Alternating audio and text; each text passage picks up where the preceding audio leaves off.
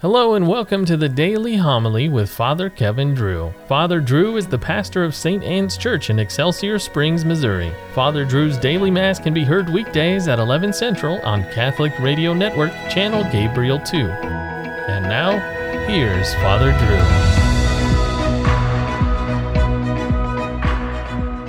A reading from the Acts of the Apostles. As the crippled man who had been cured clung to Peter and John, all the people hurried in amazement toward them in the portico called Solomon's Portico. When Peter saw this, he addressed the people.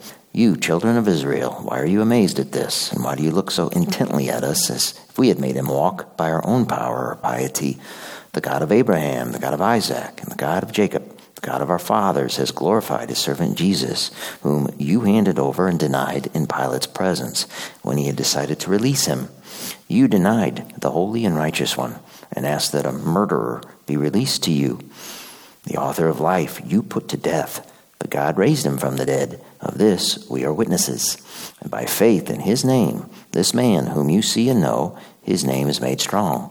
And the faith that comes through it has given him his perfect health in the presence of all of you. Now I know, brothers and sisters, that you acted out of ignorance, just as your leaders did, but God has thus brought to fulfillment what he had announced beforehand through the mouth of all the prophets, that his Christ would suffer. Repent, therefore, and be converted, that your sins may be wiped away, and that the Lord may grant you times of refreshment, and send you the Christ already appointed for you, Jesus, whom heaven must receive until the times of universal restoration, of which God spoke through the mouth of his holy prophets from of old. For Moses said, a prophet like me will the Lord your God raise up for you from among your own kin. To him you shall listen in all that he may say to you. Everyone who does not listen to that prophet will be cut off from the people. Moreover, all the prophets who spoke from Samuel and those afterwards also announced these days, you are the children of the prophets and of the covenant that God made with your ancestors when he said to Abraham, in your offspring all the families of the earth shall be blessed. For you first, God raised up his servants and sent him to bless you by turning each of you from your evil ways. The word of the Lord. The Lord be with you. A reading from the Holy Gospel according to Luke. The disciples of Jesus recounted what had taken place along the way, how they had come to recognize him in the breaking of bread. While they were still speaking about this, he stood in their midst and said to them, peace be with you.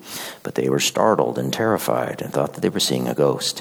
Then he said to them, why are you troubled? And why do questions arise in your hearts?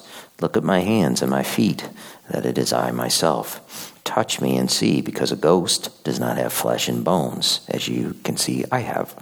And as he said this, he showed them his hands and his feet. While they were still incredulous for joy and were amazed, he asked them, have you anything here to eat? They gave him a piece of baked fish. He took it and ate it in front of them. He said to them, these are my words that I spoke to you while I was still with you, that everything written about me in the law of Moses and in the prophets and Psalms must be fulfilled. Then he opened their minds to understand the scriptures, and he said to them, thus it is written that the Christ would suffer and rise from the dead on the third day, and that repentance for the forgiveness of sins would be preached in his name to all the nations, beginning from Jerusalem. You are witnesses of these things. The Gospel of the Lord.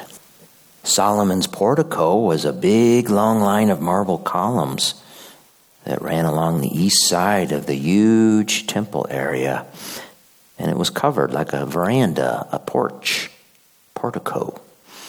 Luke, the author of the Acts of the Apostles, tells us Peter and John were on Solomon's portico when Peter asked the children of Israel why they were amazed at Peter's cure of the crippled man. 50 days before this, Peter denied knowing who Christ was. Now he was fearless. The author of life you put to death, but God raised him from the dead. Of this we are witnesses. And by faith in his name, this once crippled man that you've all known has been made well. Faith in his name. It is not a blind faith. No, instead it is bolstered by our intellects. Peter consoled the crowd a bit, but then he challenged them. You acted out of ignorance, but now use your intelligence and read the scriptures.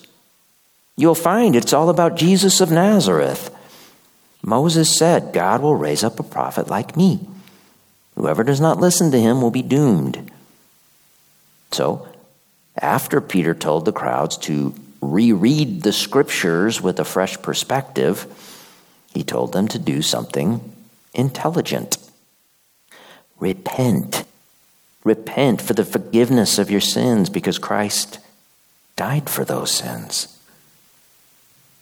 How did Peter get so smart? Well, it's in today's gospel passage in which the risen Christ appeared to the disciples. They were terrified at first, but Christ calmed their fear. He proved to them he was not a ghost. They touched him and watched him eat some baked fish.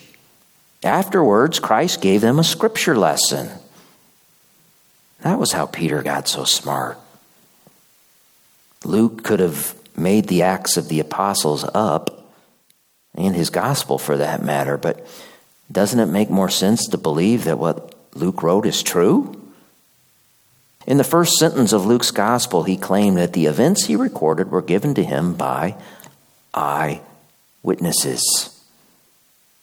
Can you picture one of those witnesses being interviewed by Luke? I wouldn't have believed it if it weren't for my own eyes. But right inside the beautiful gate, the man crippled from birth leaped up and walked around. Then all these people clung to Peter and John, and Peter gave a speech in Solomon's portico.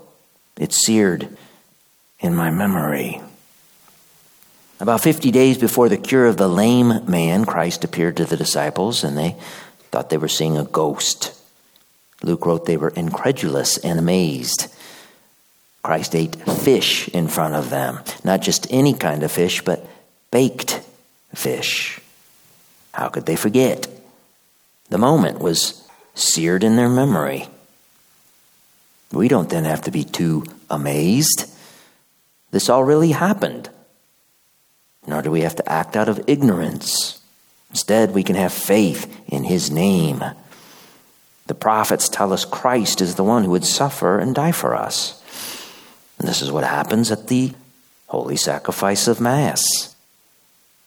Christ opens up the scriptures so we can understand, and then he perpetuates the one eternal sacrifice of Calvary so our crippled souls can be made well. And so we keep coming back to the eternal sacrifice of Mass, where it all gets seared in our memory.